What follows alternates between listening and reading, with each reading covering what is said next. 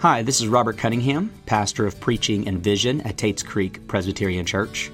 We want to thank you for listening to this resource, and we hope and pray it will be a blessing to you. One quick word, though, before you listen. While we are honored to be a resource for you, we do want you to know that an online sermon is no substitute for congregational life. It's a good supplement, but what you need more than anything else is membership and involvement in a local church. If you are not a member of TCPC, I want you to know that listening to your pastor is far more valuable than listening to this. If you are a member of TCPC, I want you to know that joining us in worship on Sunday is far more valuable than listening online. So to everyone, we are encouraged that you have sought us out, but much more encouraging would be for you to seek out a local church community. That said, thanks for listening, and may God now bless you as you do.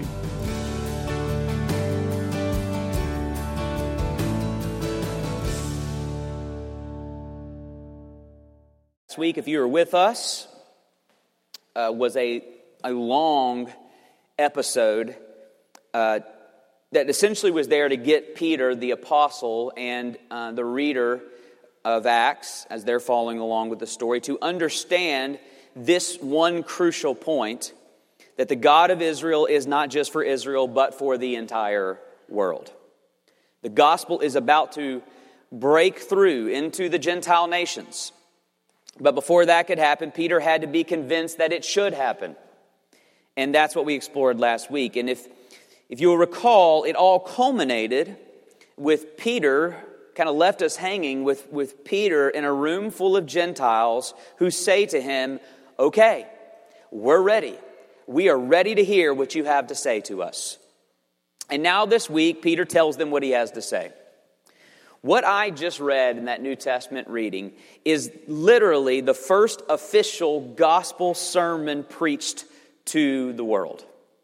The gospel has, in Acts thus far, been preached to the Jewish world, no doubt. But this is the first time it goes beyond Israel to the nations, of course, in its fullest form, in the explicit gospel of Jesus Christ. And then countless times throughout the ages, it has obviously been repeated, and it's made its way through the nations of the world to this very day. But this is the first. What an honor. I was struck by that this week. What an honor we have this morning to look at the first missionary sermon ever preached. And I think the best way to honor it is to not overcomplicate it, but to simply preach what Peter preaches in the passage. Perhaps some of you have never heard this message, or you've heard it before, but have never believed it. Maybe today's that day. May it be so. Many of you have heard this message that was first preached to these Gentiles. Many of you have heard this message countless times and have accepted this message as your only hope, but you need to hear it again. And the message is simple. Jesus is Lord of all the nations, which means all the nations must answer to him as Lord, but the nation's Lord has an offer to the nations. The greatest news ever proclaimed in any nation. Let's watch it preach for the first time in history this morning.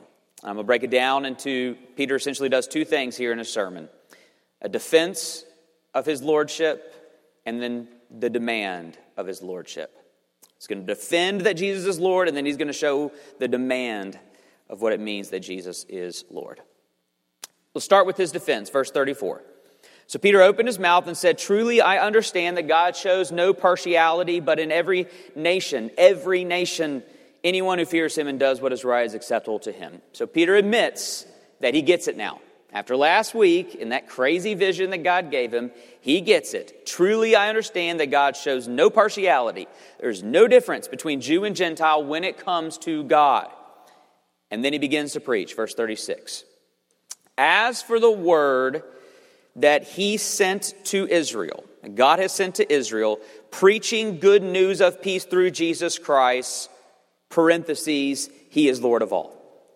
I appreciate the fact that the ESV, your version may not do this. I appreciate that the ESV put he is Lord of all in parentheses, because that actually does communicate the meaning of the Greek here in the passage, this is Peter's new qualifier to the gospel.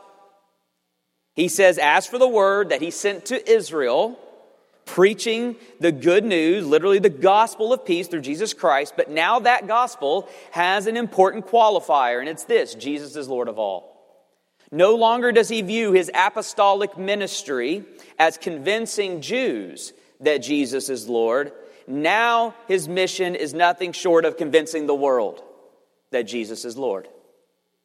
And so it all begins with this small group in Caesarea where Peter preaches that Jesus is Lord to a Gentile audience for the first time, and he begins with his apologetic, his defense.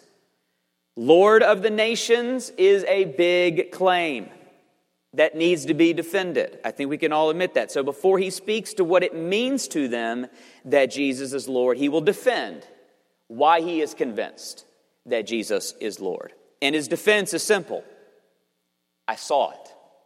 I saw his lordship with my own eyes. Verse 37. You yourselves know what happened throughout all Judea, beginning from Galilee and after the baptism that John proclaimed. So Jesus is baptized by John in the Jordan, and this was kind of the commencing of his ministry. How God appointed Jesus of Nazareth with the Holy Spirit and with power. He went about doing good and healing all who were oppressed by the devil, for God was with him. And we are witnesses of all that he did, both in the country of the Jews and in Jerusalem. One of the most compelling and convincing arguments that Jesus is who he claimed to be is that he didn't claim to be it. He simply did it. And he did it publicly. Notice verse 37 says, you yourselves know what happened throughout Judea. Well, they weren't in Judea, but they heard. Rumors of this Nazarene had spread throughout the ancient world. And they weren't rumors of what he was claiming as much as they were rumors of what he was doing. Verse 38, that he went about doing good and healing all who were oppressed by the devil. A man claiming to be Lord of the nations is an enormous claim, but here is what is uniquely compelling about Jesus and only Jesus. Two things that baffle historians to this day, at least baffle historians who do not call Jesus Lord. The public nature of his ministry combined with contemporary witness of his ministry. What do I mean? First, all that Jesus did was public. So there have been a lot of people with messianic claims of grandeur, and even some who supposedly demonstrated messianic powers to back up those claims, but conveniently, those demonstrations of power have always happened in private or among this supposed Messiah figure's closest family or friends, with the one historical exception of Jesus as an itinerant miracle worker before the audience of the ancient world, the one that all the ancient world is talking about, like we see in verse 37. But how do we know for certain that happened, right? That gets to the second compelling fact. When you combine the public ministry accompanied by contemporary witness.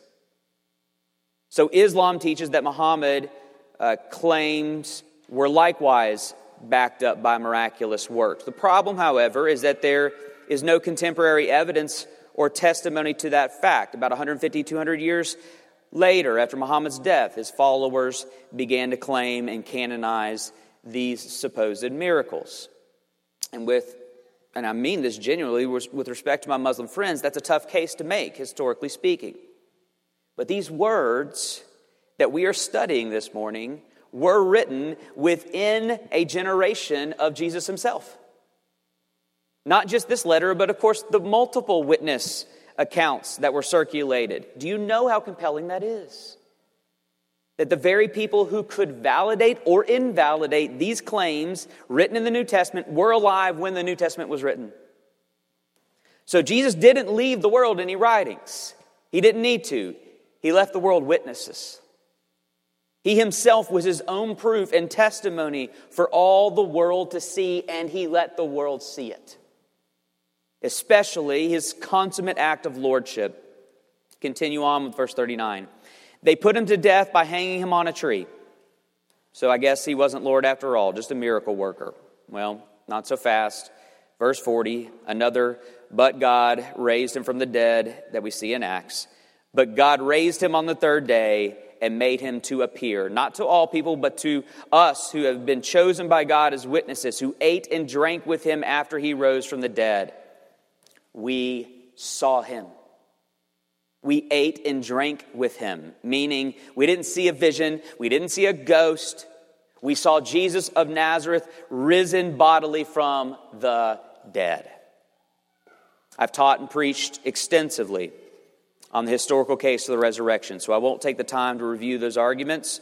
You can find them online, listen to them for yourself, but suffice to say here, the evidence is so overwhelming, the historical resurrection evidence is so overwhelming that, to quote Harvard scholar Simon Greenleaf, it takes more faith to not believe in the resurrection than it does to believe it. My friends, Jesus is Lord. Not in some ethereal, detached, theoretical way, in a very real way, Jesus is Lord of the nations, including this one, meaning Jesus isn't just Lord, Jesus is your Lord. You can deny that. You can ignore that. You can try to explain it away. You can do whatever you want with this massive historical figure, Jesus of Nazareth. You can do whatever you want. But eventually you're going to have to deal with that. Which leads me to my next point. Having seen the defense of his lordship, let's look now at the demand of his lordship. Verse 42. And he, that is Jesus, commanded us to preach to the people and to testify that he is the one appointed by God to be judge of the living and the dead. On an ultimate level, to be Lord is to be judge. If Jesus is Lord, then by definition, Jesus is the final arbiter of all things. To him alone belongs the final say. And so the demand of his lordship is that all must answer to him as Lord. And when I say all, I mean all. Peter says he has been appointed to judge the living and the dead. That's their way of saying everyone. All shall give an account to Jesus because Jesus is Lord of all. So let me be clear and not hide behind nuance this morning. Every story in this room, every story watching online, every story has the same ending, standing before Judge Jesus to give an account to your Lord. Now I say that fully recognizing I'm not allowed to say that in this culture. The idea of divine judgment day is anathema in our day. And yet every day, that same culture demands that it be true. I think the greatest cultural irony we are seeing is a rejection of a classic view of divine judgment, while at the same time enacting merciless judgments. One wrong move, one wrong word, and you will be swiftly and irredeemably condemned and banished by the wrath of cancel culture. And yet that same culture turns around and says God can't judge. Here's the dilemma you're going to run into when it comes to this idea of justice. Okay? I have yet to meet anyone who has a problem judging when they are the ones who have been wronged. If I am lied to, stolen from, betrayed, cheated, harmed, heck, if someone cuts me off in traffic, I am unable to suppress this demand for justice. But here's the problem, according to Paul in Romans 2. The moment I admit justice, at the same time I condemn myself. Because if I want justice when I'm lied to, then I must immediately ask, have I lied? If I get angry when someone hurts me, then I must immediately ask, have I hurt others? You can't have it both ways, culture. You can't have an existence where you demand right and wrong and yet demand exemption from that same existence. Either justice is a thing or it's not. If it's not, then quit acting like it is, which is impossible, but you can give it a try. If it is, then quit demanding to be the exemption. The reality, of course, is that justice is real. The intrinsic demand you have for it testifies that this is so because you are made in the image of God who is just and will judge just like you judge. Only his is with a perfect righteous standard. So when Peter says that Jesus will judge the living and the dead, he is saying that Jesus is the one who has been appointed to ultimately do what every single one of us demands on a daily basis. Now, I've got good news and bad news when it comes to justice this morning. Here's the good news. No wrong of this evil world will go unaddressed. I want you to consider the justice of Jesus as a hopeful, even beautiful thing. I know that goes against our instincts in our culture. I want you to consider it as a beautiful thing. Your demand for justice is not wrong. Of course, we do judge. We don't judge righteously because we're sinful judges who make sinful judgments. But the impulse is a very, very noble thing. This world is filled with evil, dark, painful, abusive, oppressive, violent, exploitive, cruel, unjust acts. It's all around us, and it should anger you. And you should want injustice to be met with the justice it deserves. Well, I have good news for you this morning. It shall. No one, in the end, will get away with evil. Why do the wicked keep prospering, begs the psalmist to God. They have no pangs. Their bodies are fat and sleek. They are not in trouble as others. They are not stricken like the rest of mankind. Behold, these are the wicked. They always eat at ease as they increase in riches. And then the psalmist says, when I try to understand the prosperity of the wicked, when I try to understand this, it seems to me a wearisome task until I went to the sanctuary of God and discerned their end. Discerning their end was the understanding and hope that he needed. And their end is in the front of the judgment seat of the Lord Jesus Christ. My friends, weak and wounded, bruised and battered by the evil of this world, take heart. The judgment of Jesus is the destiny of this world. I got some pushback for tweeting that no matter what happens in our crazy, divided country in these dark days, Jesus is on his throne. And the pushback claimed that I was being insensitive to the very real problems and pains that people were facing. With this seemingly glib, Jesus is on his throne, everything's going to be okay response. My response is that nothing could be more sensitive to the evil conditions of our world than Jesus is on his throne.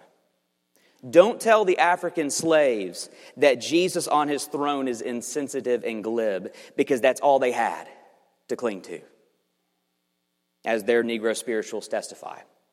All they had was King Jesus and the promise that their earthly masters would soon stand before their heavenly master.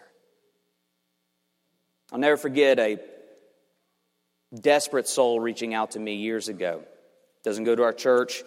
I was speaking at a conference and don't know her, haven't spoken to her since. She came up to me and wanted to share her story. She was the victim of some of the most horrific abuse I've ever heard of. And I got filled, when she told me this story, I got filled with just righteous anger. And said to her, where is this person? Let's go to the authorities. Or if you won't do that, at least let me go confront this person for what he has done. And with her head held low and downcast soul, she said to me, that's the problem. He lived a happy and prosperous life, long retirement, died in old age. He ruined my life, went on with his, and got away with it. Do you know what I said to her in response? I preached to her the good news of God's wrath. I said, lift up your head and listen to me very clearly. That evil man got away with nothing. He stood before the Lion of Judah and faced his righteous roar. And I kid you not, a smile came across her face, as it should. Brothers and sisters, the justice of Jesus is good news to this weary world. But here's the problem, the sobering dilemma. Like I said, we can't demand justice for the world and rejoice when justice is done while simultaneously asking to be the exception. So, for example, pornographers are evil. They bring evil into the world, and they will one day pay for their exploitive and abusive content. But will you pay for consuming their content and giving their exploitation and abuse a hearty amen? You see? I know you've been lied to. Have you lied? I know you've been hurt by others. Have you hurt others? I know people have slandered your name. Have you slandered? I know people have taken advantage of you. Have you taken advantage of people? So here's the point. All unrighteousness will face the righteous judgment of Jesus, according to Peter here. The problem, however, is that according to Paul, there is none righteous, not one. What are we to do? Peter has something to tell the Gentiles. Here we come to the ultimate message. Peter's announcing to the Gentile world, and that includes us. Yes, Jesus as Lord of the nations is judge of all nations, but let the nations be glad in this, your judge wants to forgive you. Verse 43, to him all the prophets bear witness that everyone who believes in him receives forgiveness of sins through his name. The name of Jesus is above every name. That's what it means to be Lord. His name is above every name, which means that every name will answer to his name. But that same name that enacts justice can also be the name that enacts forgiveness. Make no mistake, every injustice will be met with justice. There's no escaping that fundamental law of God's nature. But the message Peter has for the nations is this: the Lord who enacts judgment is the same Lord willing to receive his own judgment. Peter says everyone who believes in him receives forgiveness of sins. Don't read forgiveness of sins as indifference, as if Jesus will simply excuse our sins, as if they didn't happen. That cannot be. And as I said, you yourself don't want that to be. You testify this every day. No, someone will bear the justice. It can be you, or it can be your substitute. Choose this day your judgment day. The one 2,000 years ago on Calvary's Hill, or the one that draws near with every fleeting breath? Which will it be? Jesus is Lord. There is no escaping that truth. The question is, what kind of Lord will he be to you? The Lord hanging on a tree, looking down upon the nations with forgiveness? Or the Lord seated upon his throne, looking down upon the nations with judgment? Which will he be?